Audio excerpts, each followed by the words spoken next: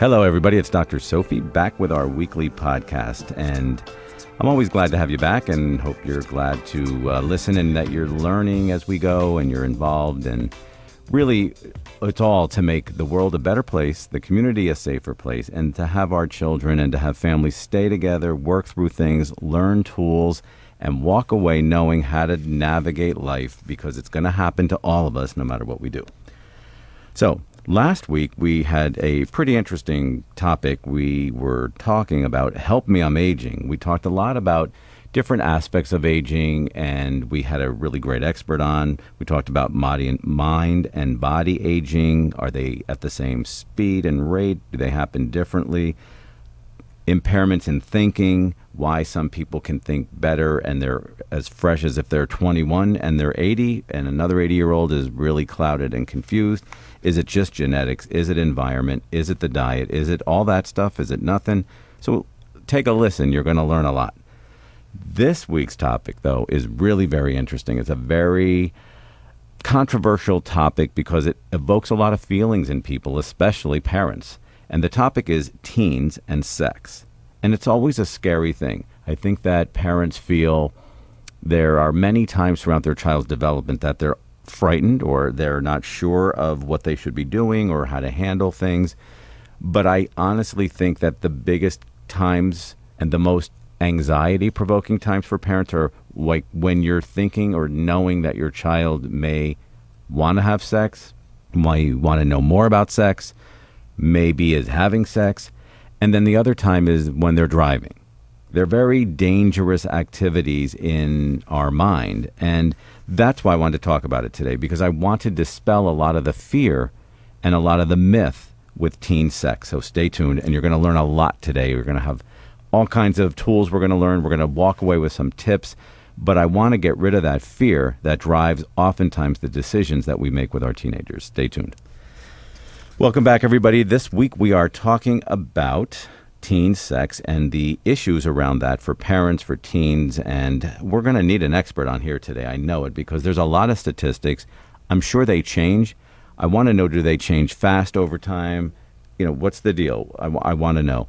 I want to also have you call in because I want to answer some of your questions. I want to dispel some of the fear because I think that fear is at the core of a lot of the decision makings that go on in different homes from parents who are either frightened by what they did as themselves as teenagers or what they hear or see on television, read about in the newspaper, watch on the news, or wherever it's coming from. But fear is oftentimes at the core of making decisions for our teenagers as far as sex and sexual activity goes.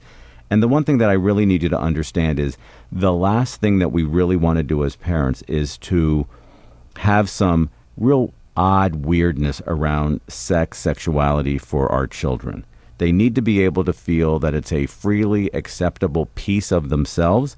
And the key thing is that it is a piece of their whole person. It is not what defines them. It is not what drives them. It has to be just a smaller piece of the whole person. And so making decisions and the ways that we react to decisions, or that we, if we learn something that our teen is doing and the way that we react to it, and if there's a discussion or no discussion, all of those things will dictate how our teen feels about themselves, feels about sex in general, feels about their own sexuality, and it can change the way that they handle the rest of their lives. And so that's what we're talking about today. Teens and their sexuality, teens and how they handle sex, parents making decisions, and doing it from a less fear-based place. 1-855-SOPHIE now, 1-855-767-4966. So joining me today to talk about teen sex and teenagers and those decisions and all of that discomfort that comes along with it but shouldn't be with it, and the parents who are afraid and making decisions, is Seneca Elliott. Are you with me? Yes, hi. So tell me a little bit about you. Well, I'm an assistant professor at North Carolina State University where I teach sociology. So I have a PhD in sociology, and I study parents, teenagers, the family relationship, and most recently my interests have focused on what parents believe about their teen sex lives. And how do you study this? I study this by talking to people, by asking people to tell me what they believe, and I usually follow qualitative research methods, so I try to make sure that I talk to a lot of different people from different walks of life, and I also pay attention to what's being said in the public realm, in media, on TV, in the news, about these issues. And I follow particular local events. I attended sex education classes, for example, for this project, and also attended some debates in which sex education was being discussed. Okay. Well, tell me a little bit more. Like, you talk to people of all different walks of life. What does that mean? So it means that I aim to I conduct interviews with people. I develop a number of questions that I will systematically ask everyone, but also allow them to direct the course of the interview. And I look for people who have kids of varying ages. For this research project that I've recently done, I only interviewed parents who had teenagers, but I defined teenagers as 13 to 18. And so I tried to get parents who had teenagers within that age range, parents of different races and ethnicities, parents of different socioeconomic statuses, so low-income parents, middle-income, upper-income. And this study that I'm referring to is a geographically specific study, so I focused on parents in one particular region. They do live in what's considered a red state, which means it's a state that has historically voted Republican and tends to hold more conservative values. However, I will say that the parents live in a red state, but they live in a city that's considered, well, depending on which side of the political spectrum you might be on, either a liberal oasis or a liberal morass. So it's a very liberal that's interesting. City within a larger conservative state. So tell me, that's very interesting. But tell me, when you look at these people across the board and they're in a kind of common geographic area, but they go the gamut of socioeconomic stuff, all that kind of thing, do you see a shift in thinking about their teens and their teen sex life and their teens and their sexuality? I think absolutely. Each person I talked to had some unique perspectives and ideas, but as a sociologist, I'm also looking for patterns and commonalities, and I was also able to identify some similarities, even across very disparate class, race. So tell me, what do you find then was the most common factor across the board for all of them? Well, so one thing that I found, and I have to say I wasn't expecting this and it surprised me, the parents I spoke with consistently described their teen children as not interested in sex, as younger, more immature, more naive than their teen peers, and as a consequence, not interested in sex. Were they wrong? I don't say that. I don't say whether the parents are wrong or not. What I'm saying is how they think and why they might be thinking that way. I think there are some really good reasons why parents are thinking this way. Why? Denial? No. Oh, fear. I think that's an easy out. That's not, right. As a sociologist, I couldn't take such an easy out. So one is that they don't hear anything good about teens and sex. Right. So I ask people, when people say, gosh, parents are in denial, I ask them, when's the last time you heard anything positive about teen sexual activity? We don't hear anything positive. Right. We hear a lot about the negatives. That's why we're doing this today. Yes, we hear the fear stuff that you mentioned earlier, pregnancy rates, STI rates, right. Coercion, victimization, teen vulnerability, raging hormones. And so parents look at their teens and they don't necessarily see their teens in those negative ways, and they don't necessarily want to see their teens participating in sex that might put them in peril. Yeah, or any risk. Right. And I will also say that although I didn't interview teens, I do think that teens are kind of actively participating in this. They're colluding with their parents. So a lot of parents said that they feel this way because their teens have told them, I'm not having sex, I'm not interested, I don't need to hear about this from you, don't worry about me. And so teens are kind of actively constructing a sense that they are not involved in sex for their teens, and at the same time they seem quite willing to talk to their parents about what their peers are up to sexually. Right, so, which is probably what they're up to or wanting to be up to. Perhaps. So they might tell them outlandish stories about the kids who got caught having sex in the school bathroom. Right. But they're not necessarily talking about their own sexual desires or interests. And do you think, I want to give you a statistic here and see what you think about it in your comment, but before we go there, I just want to quickly ask you, what role or percentage would you say cultural influences have, or those kinds of things that really differ among people and their ethical values plays a role in how that family has viewed and dealt with sex in general as a topic in their home, and then that trickles down to their teen who either doesn't feel safe or comfortable to do it, but they're in a different kind of culture, more Americanized in school and socially. I'm sorry, are you referring to like immigrant parents who may... Well, yeah, immigrant parents or just parents who are really just very clear about their culture and ethics, and that value is just we don't have sex until we're married, or we don't talk about sex in our house, or, those kinds of things that might kind of keep a teen feeling they aren't safe to talk about it, or it's not okay to talk about, and then that makes it not okay because outside their home, they're living with their friends and their peers who are maybe talking about it more, and they're in a conflict then. Yeah, and I think this kind of is across the board. I think certainly there are parents who may be more comfortable talking about sex with their teens. I interviewed a mom who is a sex health educator, and she described feeling very comfortable talking with her teens about sex. She described her teens as not being particularly happy about this, but she said that she felt comfortable bringing up these topics and felt like she had some authority in doing so.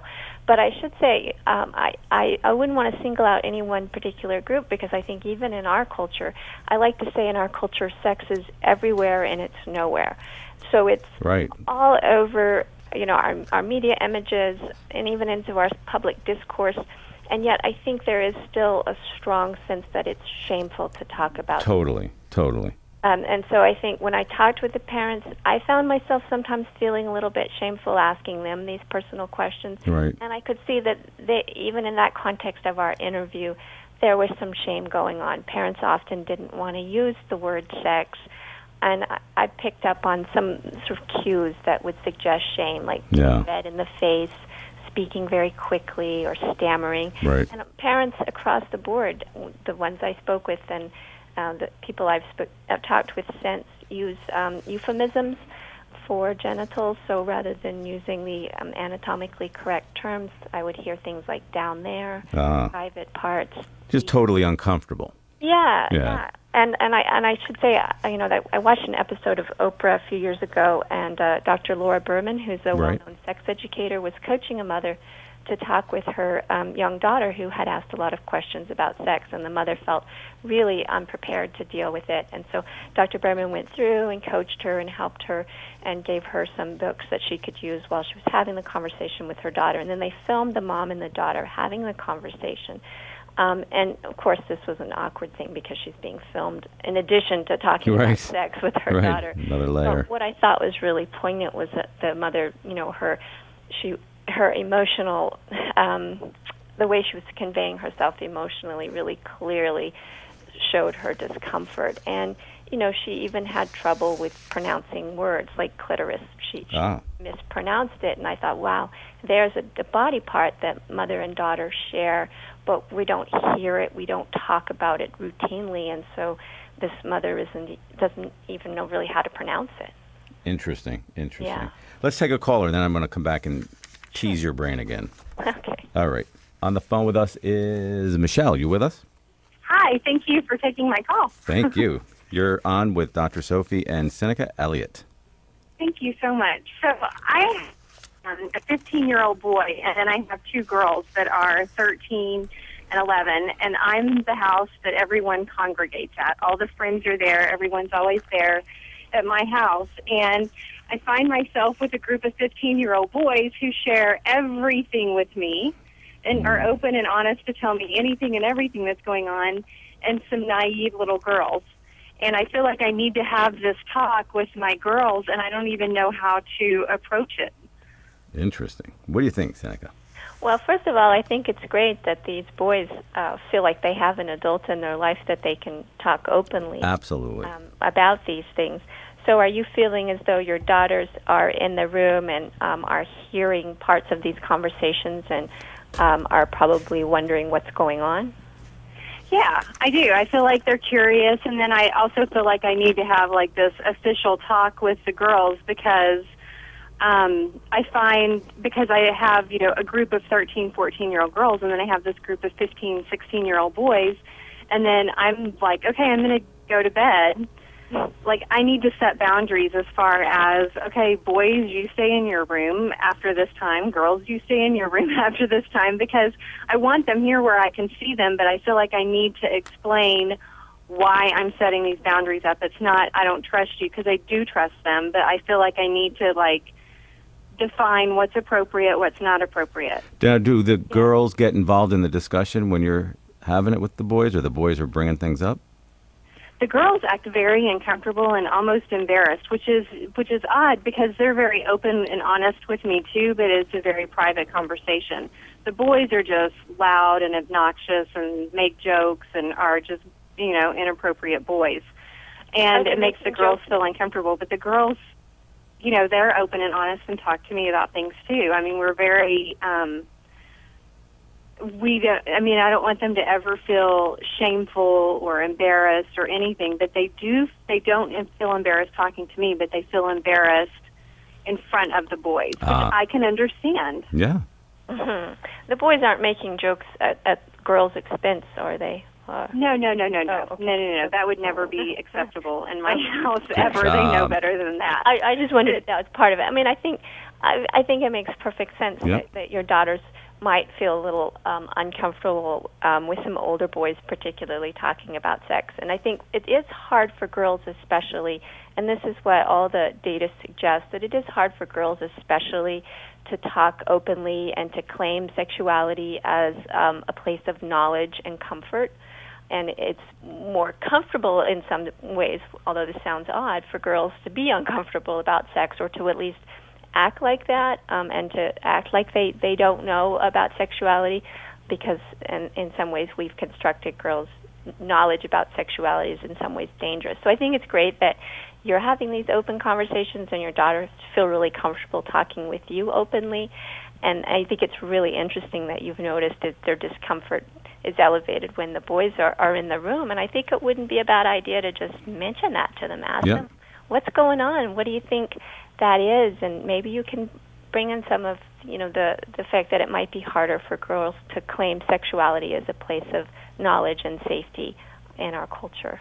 Interesting. Very interesting. But I think it's great that you have an environment where they can come and feel safe. And that's really the first step, don't you think, Sinica? Yeah, absolutely. I think so. And when you were talking about keeping them and feeling like you need to trust them, but worrying about rooms, again, I think, where they are and which room, I think, information and helping young people feel empowered that they can control their own bodies and they can control what's happening to them.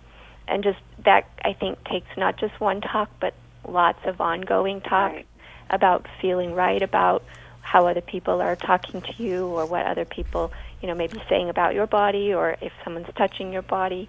Just working through that and maintaining that open dialogue may help them feel like they are empowered to control their own, what they do with their bodies. But don't you guys think, though, that trust and that kind of conversation, that kind of dynamic with your child starts so early on, because you have to have that same level of trust and respect when you're going to tell them you're checking their phone or their computer or their addresses, all that stuff. I mean, it's all about parenting at the end of the day and building that safety. Yeah, I mean, my kids know, if you want a Facebook account, this is how old you have to be, and I want your password, and just know that I'm going to check it. They know that, and they're fine with that. That's the rules in our house. They don't know any different, so why would they expect any different, because it was set up that way from the beginning. Exactly. Yeah. So, I mean, I just totally agree. I just think that if you're not authentic with your children, it's very difficult to get authentic at a time in their development when they don't even want to hear from you. Yeah. That's a great point, and that's a good way of describing teenagers. Right, exactly. So you don't think that by having this conversation that I'm opening the door to, I don't want to put ideas in their head, I just want them to be aware. Right. I mean, many parents think like, well, if I give my child a condom or take my daughter for birth control, does that mean I'm telling her she can have sex? Is that what you're asking? Yeah. Well, a lot of people say that, and I know my kids better than that, but by saying to them, by having this in-depth conversation, which we've never really just sat down and had some big talk, it's just been as things come up and questions come up, they know that it's an open conversation and that we talk about it. We don't dodge subjects. And so I'm like, am I changing the dynamics by setting them down and having the talk? Well, I would just like to reassure you that there's no evidence that talking about sex with youth leads them to have sex. Right, right. There's no correlation. There's a lot of research that suggests talking about sex with youth helps them to be better decision makers and to be better about controlling when and how and where sex happens. But you're not giving them permission to have sex now just because you have a conversation about what it means to have sex and how you protect yourself and these other things. Yep, totally. Okay. That's great. Great information. Thank you both. Michelle, thank you very much for calling. Thanks for your question. All right. Bye-bye. Okay, Seneca, I got a stat for you. 19 million new STDs each year are among kids between 15 and 24 years of age. What do you think of that? Well, I think that there are a lot of STIs out there, and I think, yes, we have high rates of STIs among teenagers. What's interesting is that at the same time, we have great ways of diagnosing STIs. So some suggest that these the higher rates of STIs that we might be seeing now are in part due to the fact that we're better at catching them and diagnosing them and treating them. And so we have a great infrastructure around detecting and treating and also preventing future STIs. HPV, which is the human papillomavirus, is the most common STI among teens, and I think there's been a lot of interest about HPV in part because some versions of the virus have been linked with cancers, especially cervical cancer, but now we're learning other cancers as well. But what a lot of parents don't know, and of course I wouldn't want to say that this isn't a problem and we shouldn't be worried about it, but 90% of people who are infected with HPV have absolutely no symptoms, and it goes away on its own. May not even know that they have been infected. And so when we look at the rates, it doesn't always reflect what's happening to bodies. And I think we often think, I don't know about you, but sex education classes I took and the ones that I saw students take showed absolutely graphic and horrific images of what happens when someone is infected with a STI like herpes or genital warts. And of course, this does happen, but I also think that in many of these cases, we're seeing very treatable, or even symptom-less. Right. I mean, they're scaring these kids too. Right. It's part of that fear-based discourse. Absolutely. All right. So, I mean, what do you think? What would you tell parents are the best way to find out about their teen and their teen sex life and that whole thing? How would parents, go about finding it out? Do they ask directly? Do they snoop? Do they ask their friends' parents? What do you think? I think it depends on the relationship they have. I think some parents do find out accidentally, whether it's by opening a diary or catching a text message. And I think that can pose some particular issues for the parent, like, okay, now I found this out, but I didn't find this out in a particularly legitimate avenue, so I'm uncomfortable with how I talk with my teen now. So I would advocate being open. I think just as with most aspects of parenting, being open and honest goes a long way. And I think that, one of the things that I really think is interesting from my research is I realized we really expect teens to tell us about their sex lives. We expect their sex lives to be an open book. But I'm not sure that many of us expect our own sex lives. That's right. That we expect, that we're going to be comfortable talking about this. And so also just to think about what does it mean to talk about sexuality, and do I want to talk about my own sex life if I ask my teen about his or her sex life? I think those are things that I can't tell parents what to do, but I can say that these might be useful questions to have as you're thinking about how you might want to approach or ask your teen about sexuality. Right. Good. Okay. How about we take another caller? Okay. Skylar, you with us? Hello. Hey, it's Dr. Sophie and Seneca Elliott. How are you? Good, thank you. How are you? Good. What's your question about teen sex? Well, I've had the talk with my teenage daughter who's going into high school. She's about to, just starting high school, and I know she needs to live her life, but I'm not sure what the realistic behavior is for a teen. And when you say realistic behavior, you mean how many times she should be having sex, when she should have sex? What do you think? If, timing. And so what did you tell her so far? That she needs to respect herself, and kind of a vague talk, not a very in-depth talk. All right. Just as your specialist was saying, it's kind of hard. Well, before Seneca answers that, I just want to know, do you role model that behavior that you want to see? I do. Okay. Seneca, it's all yours.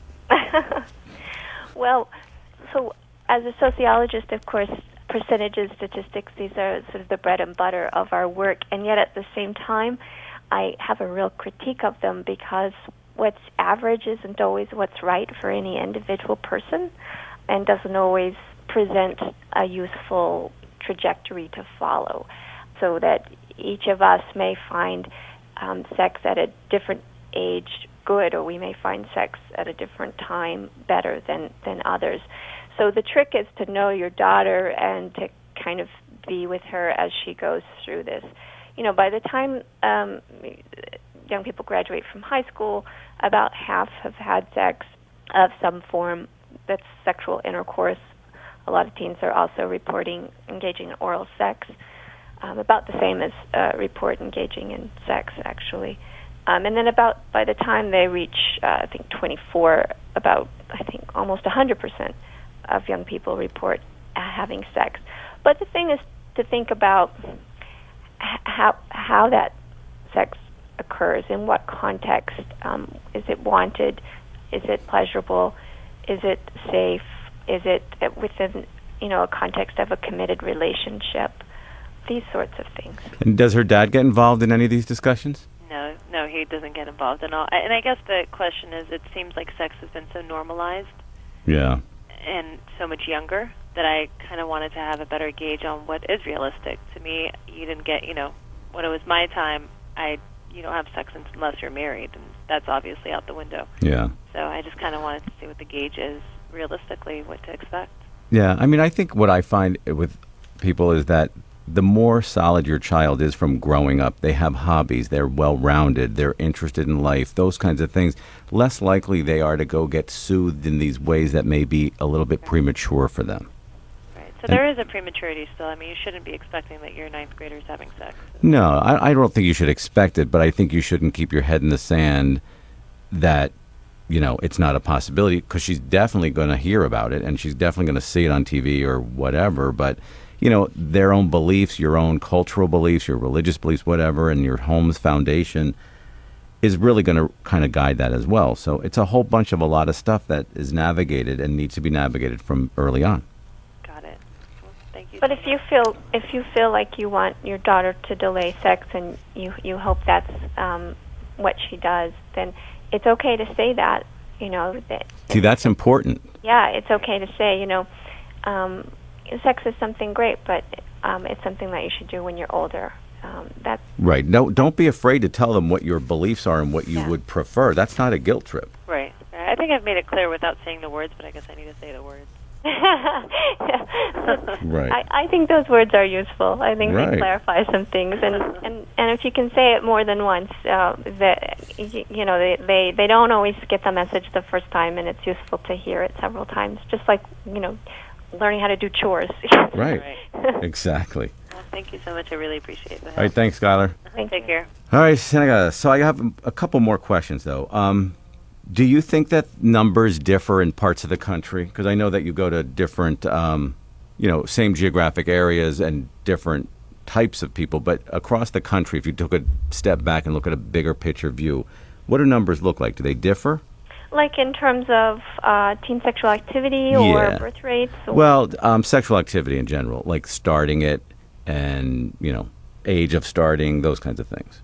I actually have mostly seen national stats on that. I haven't seen them parsed out by geographic region, and I think that might be because they don't vary much. But that's an interesting question. I haven't come across that. I've certainly come across statistics that show, for example, that the teen birth rate varies by state, or even within some state it might look regionally how it might vary. But I haven't seen anything that specifically suggests that teens have sex earlier in some parts of the country than others. Got it. So tell me a little bit about your book before I let you go. Okay. Well, I talked to this large group of parents, and I found that a lot of them aren't thinking about their own teens as sexual subjects. And I mentioned a couple of reasons why, and I'll just mention one other reason, because this is something I talk about a lot in the book. I mentioned that the parents I spoke with described their teens as young and immature and kind of irresponsible. And in the book, I write about how these ways of thinking about teenagers really fit with our modern ideas about teenagers as not really fully rational or capable beings. And this is a very modern way of thinking. It's actually fairly recent as well. We didn't even have an idea of adolescence or teenagehood as a particular stage in our life development until the 1900s. So I think, parents are also thinking about whether their teens are going to be capable of handling decisions about sexuality and using contraception, for example, within the sort of larger context in which we think about teenagers as somewhat irresponsible. Got it. And so in the book, I talk also about how we need to be thinking about how we think about teenagers, and particularly how we tend to think about teenagers as not adult and separate from being adult. And when we notice this a lot when we talk about teen sexuality, we see it as different from adult sexuality, when in fact we see a lot of parallels across the two. That's so neat. That's really good. It contains a lot of anxiety for people too. Yeah. Where can we find this book? It's available from New York University Press. It's on Amazon.com. It should be in some bookstores. Excellent. Thank you very much, Sinica Elliott, for all of your expertise, your information, and for writing these books, because they're really very good. They're very informative, and they're helping parents and they're helping kids, and that's really the key. So really, keep up the great work. Wonderful. Thanks for having me. Thank you. So that was our expert, Sinica Elliott, who was talking about sex, stats, all kinds of opinions and views across the board, where she does her research to try to figure out and understand better teen sex, parents, and their attitudes. And that was our topic for today, teen sex, and really looking at some of the issues that drive some of the fears and then breakdowns in teens and parents when they're talking. But today I want you to take away these 4 tips so that you understand the best ways to start to navigate that thought and that discussion with your teen. Number 1, I want you to make it safe for your child to be able to talk to you. Make it an emotionally safe place. Don't get angry if you can. Control yourself, respect each other, and no using things as ammunition back and forth. So make it a safe place. You have to get there. That's the first step. Once it's safe, then get your child to trust and get them to understand that sex is not dirty. Sex is not anything we can't talk about. Dispel that myth for them. Number 3, tell them what you want for them. Don't be afraid to tell them, well, I would prefer that you wait until whatever. Either that's based culturally, that's based religiously, it's based in whatever, but it's not a guilt trip. So tell your child what it is you prefer for them, because they do need guidance and they do need to hear it from you. And last, I really want you to be able to connect them to a doctor so that they have a safe place to ask questions and get the education they need to keep themselves healthy and safe from a physical standpoint, because prevention is the key. So those are our 4 tips. Take them home. Thank you for listening today. Podcasts are always available on our website and on iTunes. Plug in my website, and it's www.drsophie.com. Keep your eyeballs open for my new phone app. It's coming out. Call me whenever you need me, 1-855-SOPHIE-NOW or 1-855-767-4966. Follow me on Facebook and Twitter. Check out my book Side by Side, Mother-Daughter Conflict-Free Resolution book, and visit iTunes to download the full version of Andy Grammer's Keep Your Head Up. And most of all, don't forget to sleep. But you gotta keep your head up, oh, and you can let your head down.